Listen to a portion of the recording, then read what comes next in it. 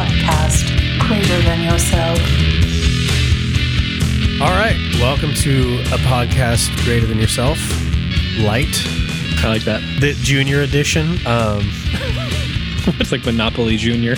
Yeah, Scrabble Junior, where the words are already on the board, so to match the letters. That's just sad. It makes me sad. The one I play.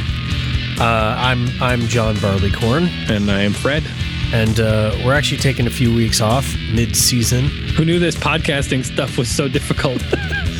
We will be returning with new episodes on September 8th. But in the interim, we did want to take some time to do an extra big shout out to our friend Clay, author of the Sarcastic Big Book. He's got a podcast that we both really dig. It's called Recovery Radio, KMP3, Thousand Oaks. And this week on our feed, we're featuring an episode that he recently posted that I really, really liked. It talks about sponsorship and taking people through the steps, and most importantly, finding people to take through the steps. I haven't actually heard it. Full disclosure. But I'm going to listen to it as soon as we're done recording this next episode that we're about to record, and I have no doubt that it's going to be fantastic. A resounding endorsement. I really like that, dude. All right, enjoy, guys. We'll see you in a few weeks.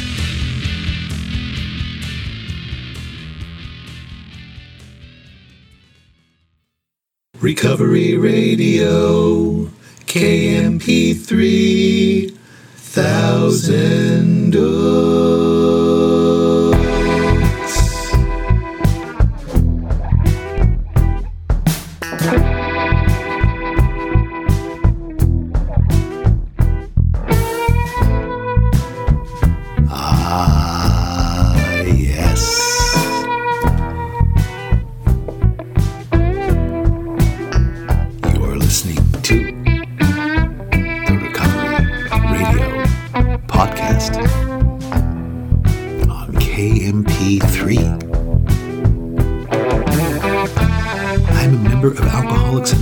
And I will be your host. You can email me at sarcasticbigbook@gmail. You can message and follow me on Instagram at sarcastic.aa.book.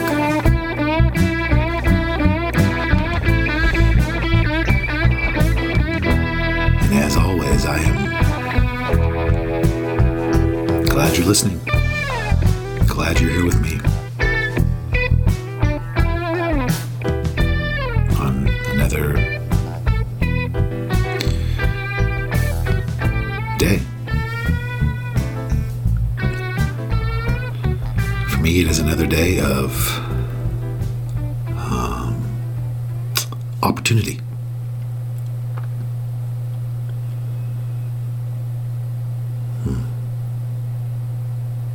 You know what I'm going to say first. I'm going to tell you that I'm grateful that I have no desire to drink. Getting sick of hearing that.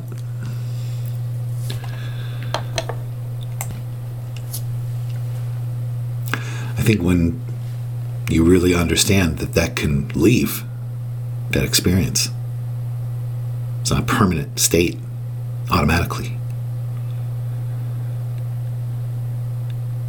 You appreciate it more. And that has been my experience. I told you, when I was a year sober, the desire to drink returned with a vengeance. Did not go away for a long time. And it was torture. It was hell on earth. So I understand the nature of it. If I'm blocked from a higher power, the insanity of alcohol can return and I can decide to drink again. And that is never lost on me, so I have to lead with that again every day. That's the first thing I think. So incredible.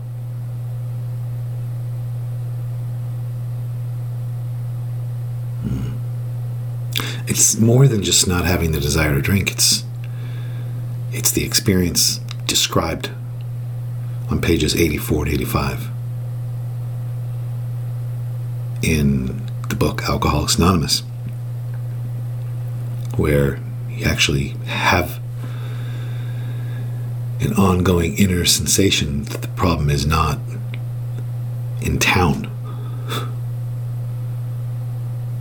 And gosh, I just can't talk about it enough. I can't tell you how many hundreds of conversations I've had with people new in sobriety who just tell me that they're having the same experience, and they haven't done any steps, they haven't done an inventory, they haven't read it to anyone, they haven't made any amends, they haven't started working with anybody, and they're saying, me too, it's the same thing. And then they go on to describe that an experience that's not described on page 84 and 85, which is like they swear off, I'm done, they're cocky, I'm never going to drink again, I know, I understand that, and that's not the experience that's described. It's not feeling sure about the state of this tomorrow. Whether or not I experience this tomorrow will be contingent on what I do for my own spiritual condition. So I just can't talk about it enough. It's the reason why I have the rest of my life. It's the reason why I have a home and a happy existence. It's the reason. It's the reason why I could pursue every dream I've ever had and have had and have. It's the reason why I'm happily married. It's the reason why I have incredible friends in my life who live in the solution and are honest, practicing all this stuff and elevate my whole existence.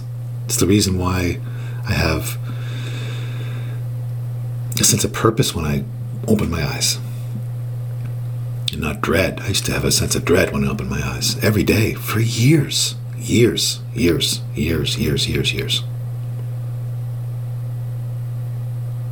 And none of this is coming from looking down on anyone who's not having this experience. It's quite the opposite. It's just that, when you have this experience, you want to help. When you've not had this experience and now you're having it, you just want to do whatever you can to help other people have that experience, which is accessible to, in my belief, anyone.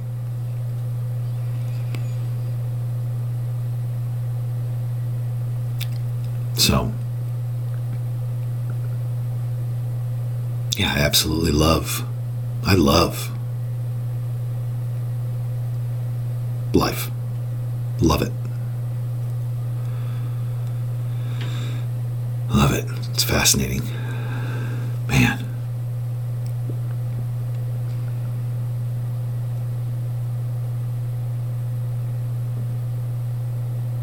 Been continuing to go through the work with people from all over the world on Zoom.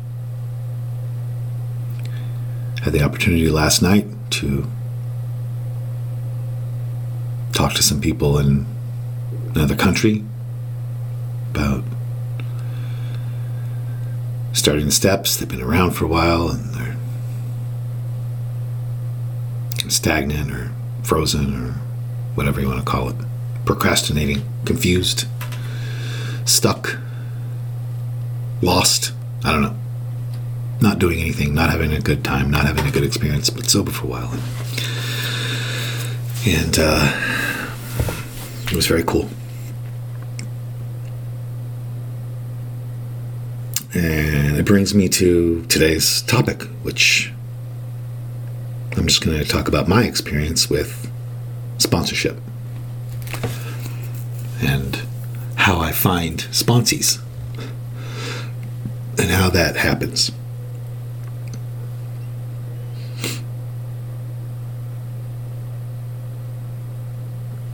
Different for everyone.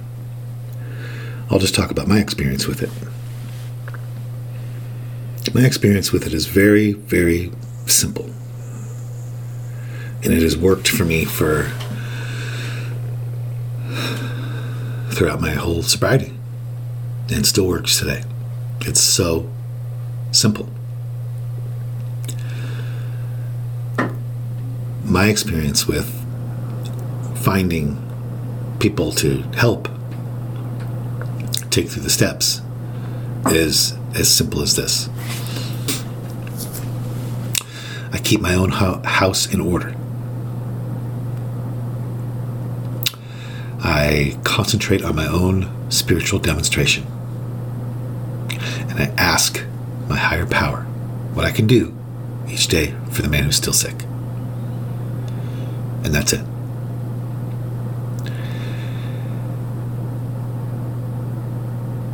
And lo and behold, God brings people into my path, brings it to me, keeps me busy. I am regularly, pretty constantly in a state of taking people through the 12 steps.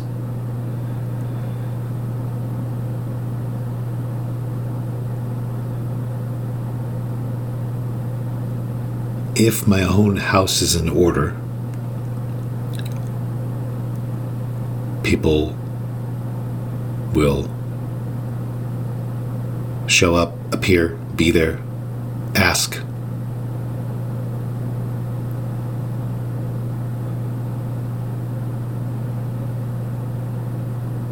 And that's it. I learned that from my sponsor. My sponsor told me that is up to God. God will show you. He said, we read it in a vision for you. Ask him in a morning meditation what you could do each day for the man who's still sick. The answers will come if your own house is in order. But obviously you cannot transmit something you haven't got. So see to it that your relationship with him is right, and great events will come to pass for you and countless others. In the chapter Working with Others, they talk about seeking people out and going after people and looking for people. And I guess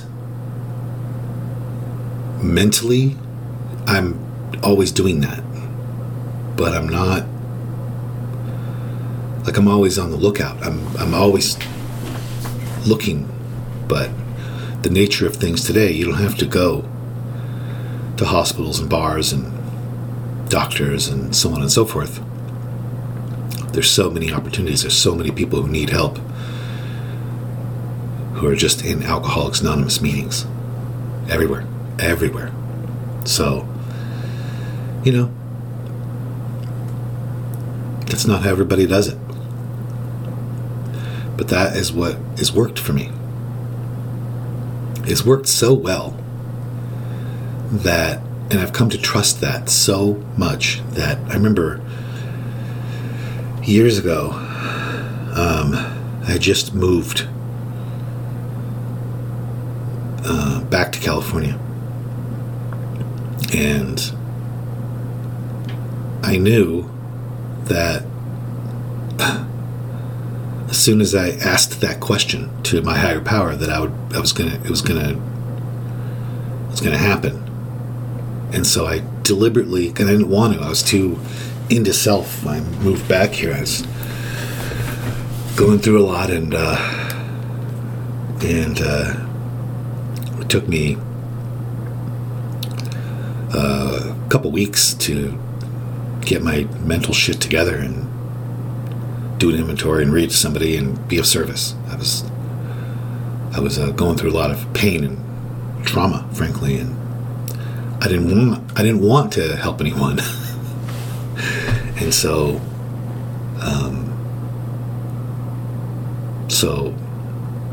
I was afraid to ask God what I could do for the man who's still sick, because I know if my house is in order, that question always gets answered quickly. And so I didn't for a week or two. Didn't do it.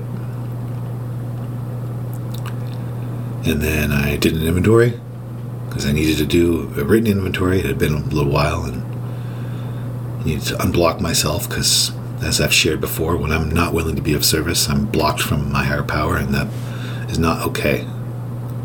That period that I'm talking about was one of the longest times I deliberately allowed myself almost to just stay blocked. I was just I had my reasoning at the time, but it's, even as it was happening, I knew that the end was near, and that was not acceptable, and wasn't going to stay there. I had to feel some things. But lo and behold, did an inventory, read it to somebody, asked God what I could do for the person who's still sick, and boom, the answers came. And I was very quickly taking a lot of people through the big book of Alcoholics Anonymous, pretty close to constantly. And it's like God was booking it in an incredible fashion that I just could never fathom. People ask me, how do you, sometimes I'm working with quite a bit of people, and people are like, how does that not overwhelm you, or how does that not bog you down or tire you out, well, first of all, the power doesn't come from me. I'm not burning up energy. It's not coming from me. The whole experience is not tiring because it's not self-will. It's not self-propulsion. Self-propulsion is exhausting. If I'm trying to arrange everything and it's all coming from self, I'm exhausted. But this state is a different thing, where it's uplifting and elevating and empowering and strengthening, and it feels amazing. And so God would schedule this stuff. It was just wild how it happened. I mean, it was just wild stuff I could never plan. For example, I remember things like what I'm about to describe happening so many times, where it was like, okay, I'm free at 10 o'clock, and then somebody would text me, can we get together and read from the book? I'm available from 10:15 only to 11:15, and that's it. Can we do that? And I'm like, yeah. And then I commit to that, and 2 minutes later, somebody writes, I'm in town. I only have from 11:30 to 1 though. Will that work? And that kind of thing. Just sometimes it was just down to the minute. My days would be filled, and God was just planning it out. And I've noticed that, I see people struggle with trying to arrange all this, and being exhausted by it, and being drained by it, and on a hunt, and being overwhelmed, and that just hasn't been my experience. My experience is when it doesn't come from self-propulsion, it's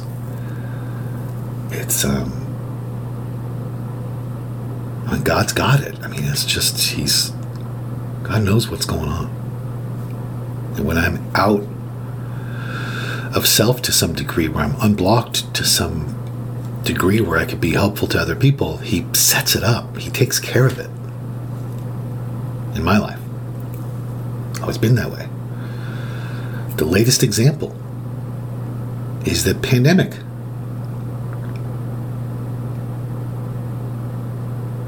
When all this happened, I was just as inconvenienced as many people. My own personal plans were just as thrown off as that of many people. And but I looked at it immediately as an opportunity to demonstrate God's omnipotence. That's my job now.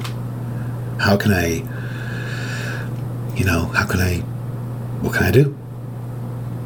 How can I turn this into an amazing experience that demonstrates God's power? What am I going to do with this time? This opportunity? In other words, I just try to stay out of self about all of it and not complain and mope and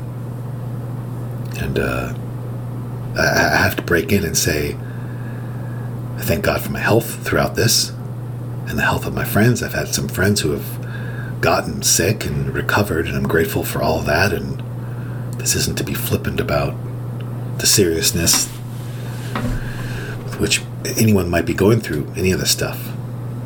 I'm sensitive to that and aware of that. But my circumstance has been, I've been gratefully able to stay healthy up to this point, and people who I know who've gotten sick have gotten well again, gratefully, and so I've been able to put all that, over to the side, as it were, and just concentrate on,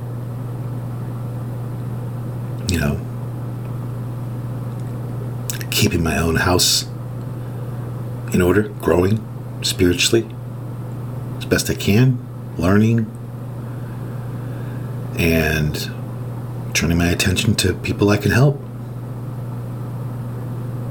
And God has taken care of it. I mean, I have been just as busy now taking people through the work as ever. And in an exciting fashion, too, on Zoom. I mean, it's just from people all over the world. It's just incredible what has been happening. And it's just, the point I'm trying to make is, it's not my experience with finding sponsees. It has nothing to do with geographics, and has nothing to do with outside circumstances. It has nothing to do really with the material world. God's much greater than that, my experience and belief. So if you want to find people to help,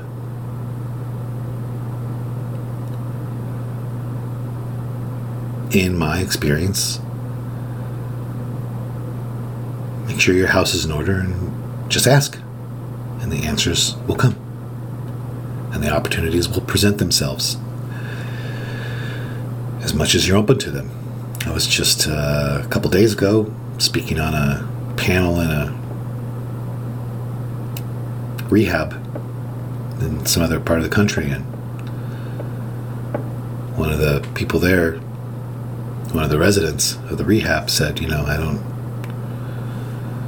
I can't go to meetings though, so I can't really get into,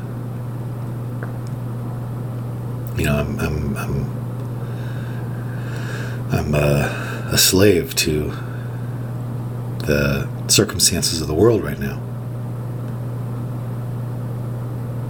My hands are tied, and that's what I'm trying to say is, I don't believe that's true. I don't believe that at all. AA meetings are exactly the same to me in principle as they were 5 months ago, 6 months ago. They're about going and listening, being present for other people, and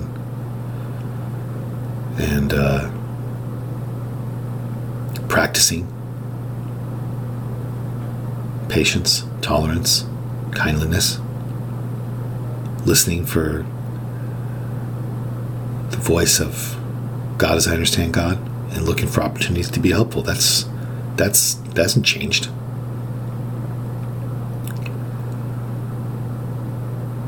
AA meetings are still about that for me. And that's why I go. So, in a nutshell, there it is.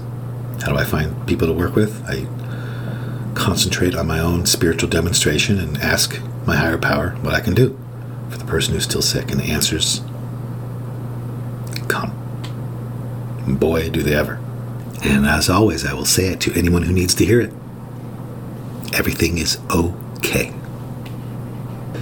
Anyways, that's it.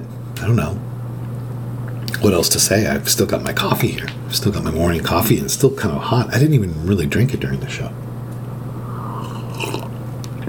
Do you know why? I'll tell you why. Because I'm an alcoholic, and I'm being avoidant. And that's just a huge part of being an alcoholic. It's just you just avoid shit. I just don't want to look at it, man. I just don't want to look at it. I'm in denial. Hey, man, denial's not just a river in Egypt. Just kidding about all that. I don't have to say that. You know by now I'm just fucking around here at the end. Anyways, You know what? You didn't find this podcast by Googling comedy, so just get over yourself. All right, enough. I'm going to go try to live a life that was worth saving. I hope you will do the same.